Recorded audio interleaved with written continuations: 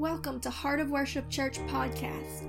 For more podcasts, sermon videos, daily devotions, great new worship music, and more, be sure to download our app by searching Heart of Worship Church in the App Store or Google Play, or visit us online at heartofworshipchurch.com. Hi, this is Miranda Wright, and this is day 101 of our 120-day Upper Room prayer campaign. And today we're going to find joy in suffering through our Christ, being determined not to be shaken by emotions, attacks, or circumstances, from our steadfastness to fight the good fight of faith as we pray for those who persecute us and do all manner of evil against us. 2 Timothy chapter 3 verse 12 says, "Yea, and all who will live godly in Christ Jesus shall suffer persecution." This is not a very popular passage, but it is a biblical truth, and I'm sorry if nobody ever told this to you, because the truth is that many fall away from the faith being discouraged and confused because they were sold a lie that the cross is some self-serving magical amulet that will make all of their troubles go away and cause nothing but blessings and happiness and goosebumps to fall on them day after day. They were led to the cross, but they were never told that they had to carry it. Luke chapter 9 verse 23 says, "And Jesus said unto them all, If any man will come after me, let him deny himself and take up his cross daily and follow me." The cross is that place of self-denial where we say, "Lord, not my will, but thy will be done." I'm choosing your plan and trusting in it, that it is perfection and that it will bring a greater weight of glory for me on the other end of eternity that I could ever hope to see by walking in what pleases me in the here and now. I lay my life, my will, my ambitions, my desire down so that yours can come alive in me. He laid his life down that we might take it up. But first we must lay ours down that he might raise us up. The economy of heaven is counterintuitive to the economy of man. We say we want to be elevated. God says, well, then you must be humbled. We say we want riches. God says, well, then you must give all that you have to the poor. We say we want blessings. God says, then you must mourn and be meek and long-suffering. We say we want strength. God says, then you need to allow yourself to become weak. We want to live. God says, then first you must die. We say we want to be somebody before men. God says, first you must lay down your pride and be faithful in the hiding, serving where no man sees, before he will trust you with the greater things. Yes, my friend, this is true biblical Christianity, that God sifts the wheat to get out all of those things that are selfish and self-serving, so that he can pull out those that are worthy, not by our own merit, but because that they have humbled themselves before the mighty hand of God, that he can trust them to pour out his grace in greater measures, because the Bible says that he gives more grace to the humble, because those are the only ones he can trust with it. And many times that humbling and that stripping and that pruning and that preparing for the outpouring of his grace, that mighty stage that he has been setting for you, comes through persecution. So I'm speaking to you today, dear weary soul, who thinks you must be doing something wrong for there to be so many hardships that come against you, that God must be displeased with you for so many people, even your friends, family, and church folk, to rise up against you. That God must be far off for all the world to resist you every time you try to serve God with an obedient heart, when it seems like everyone else has it so good and easy. Allow me to encourage you today that you are not doing anything wrong. The odds are, my friend, is that you may be the one that's actually doing it right. Now, we understand that when we fall into sin, into temptation, things get out of order and out of place and can become very chaotic, but we know in our heart those times and situations. We know when we've strayed from the Master's hand. We know when we've walked away from his table and provision. But there are those seasons when we have done nothing but sought to please him, and it seems like all the world comes against us, and we may begin to question, Lord, did I miss something here? Did I do something wrong? Everyone that is speaking into my ear is critiquing and criticizing and rebuking what I was so sure you told me to do, because I decided to trust you. The truth is, my friend, that this God stuff is real, and so are the enemies of it. Yes, it's true that, as our opening passage states, all that live godly will suffer persecution, because the only people who never come face to face with the devil are those already at his side. Having said that, if you have not faced opposition for your faith and service to God from strangers, friends, family members, and the devil himself, then it's time to fall on your face and repent, because you are not actually saved. Because there is a war going on, and you are part of it, whether you want to be or not. When you truly get saved, you become the enemy of a very nasty enemy. The fact that you become the enemy of the devil and that his efforts are now turned against you when before they were not is perhaps one of the greatest evidences of your salvation and right standing with God. There is no greater endorsement under heaven than to be hated by hell. Philippians chapter 1 verse 28 says, "And in nothing be terrified by your adversaries, which is to them an evident token of perdition, but to you of salvation, and that of God. For unto you it is given in the behalf of Christ, not only to believe on him, but also to suffer for his sake."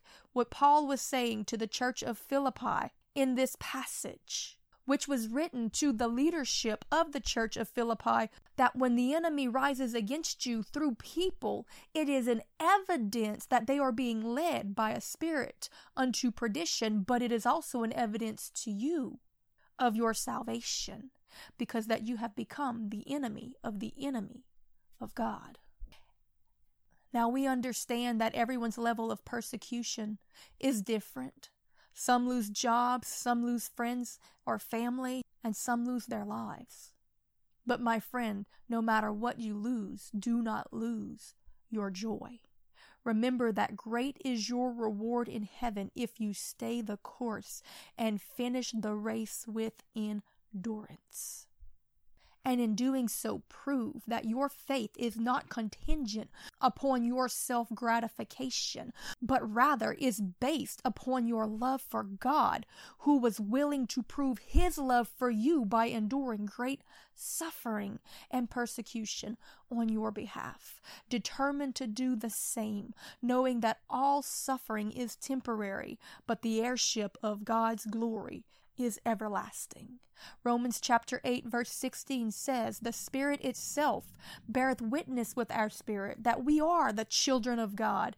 And if children, then heirs, heirs of God, and joint heirs with Christ, if so be that we suffer with him, that we may be also glorified together. For I reckon that the suffering of this present time is not worthy to be compared to the glory which shall be revealed in us." I am convinced that our position in heaven is determined by our disposition getting there. So don't grow weary in well-doing. Don't let the attacks of the enemy harden you towards God or towards your fellow man. Do as Christ commanded in Matthew 5:44, and love your enemies and pray for those who persecute you and despitefully use you. Do you think that he said those words in vain?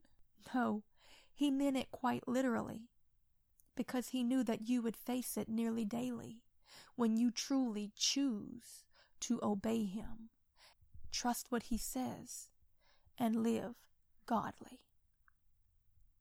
Because that it will stir up conviction, envy, and contention amongst the enemy. So don't be discouraged by the attacks, but rather be encouraged that you are doing something right to have gotten the devil so mad. Rejoice with great gladness that you have become the enemy of God. Count it all joy, as the Apostle Paul said, and determined to have more fun giving the devil a hard time than he has trying to give you one. Live with purpose, because you only have one life to live on this earth. So even if all of hell rises up against you and tries to stop you, then shake off the attacks, serve God, obey his voice, and live it well, that your name might bring joy to heaven and contempt to hell. Because 1 Peter chapter 3 verse 14 says, "But if ye suffer for righteousness' sake, happy are ye, and be not afraid of their terror, neither be troubled. But sanctify the Lord God in your hearts, and be ready always to give an answer to every man that asketh you a reason of the hope that is in you with meekness and fear, having a good conscience, that whereas they speak evil of you, as of evildoers, they may be ashamed that falsely accuse your good conversation in Christ. For it is better, if the will of God be so, that we should suffer for well-doing than for evil-doing. For Christ also has once suffered for sins, and the just for the unjust, that he might bring us to God, being put to death in the flesh, but quickened by the Spirit." Many times the only way to break through the hard-hearted is to allow them to persecute you, and then let the love of Christ shine through you to them, that they might see that there is something different. So, Father, we come before you today and we pray for those who have persecuted us, who have used us, who have slandered us and offended us and come against us and moved in despite and contention and backbiting and bitterness. Oh, how they have hurt us, and it was no reason for it. We did everything in our ability to reach out to them, to love them, to minister to them, to help them, to teach them, to lead them, guide them, and direct them into things that were better for them. But yet the enemy twisted it against them, and they turned against us, and they said all manner of wickedness about us, Lord. And it's so easy for the enemy to cause that to become an offense that would separate us from the destinies and plans that you have for us. So today, by the power of your grace, we lay it before you on the altar in faith and say, Lord, we give it to you. We choose to love them anyway. We choose to pray for them until our heart changes. We choose to cry out for them, Lord, because that's the only thing that's going to save them. They're never going to be any different than the way that they are until they've come to truly know our Lord and Savior. So, God, we petition you for them. And if there be anyone that you know that has caused offense or risen up against you, even if you took no offense of it, I want you to search your heart right now and call that name out and lay that before God today. God, we give it to you and we pray for them. We cry out for them. We say, Lord, don't abandon them. Don't forget them. Don't let them stay in their sin, their wickedness, and their contention. But Lord, give them a new heart. Take away that heart of stone.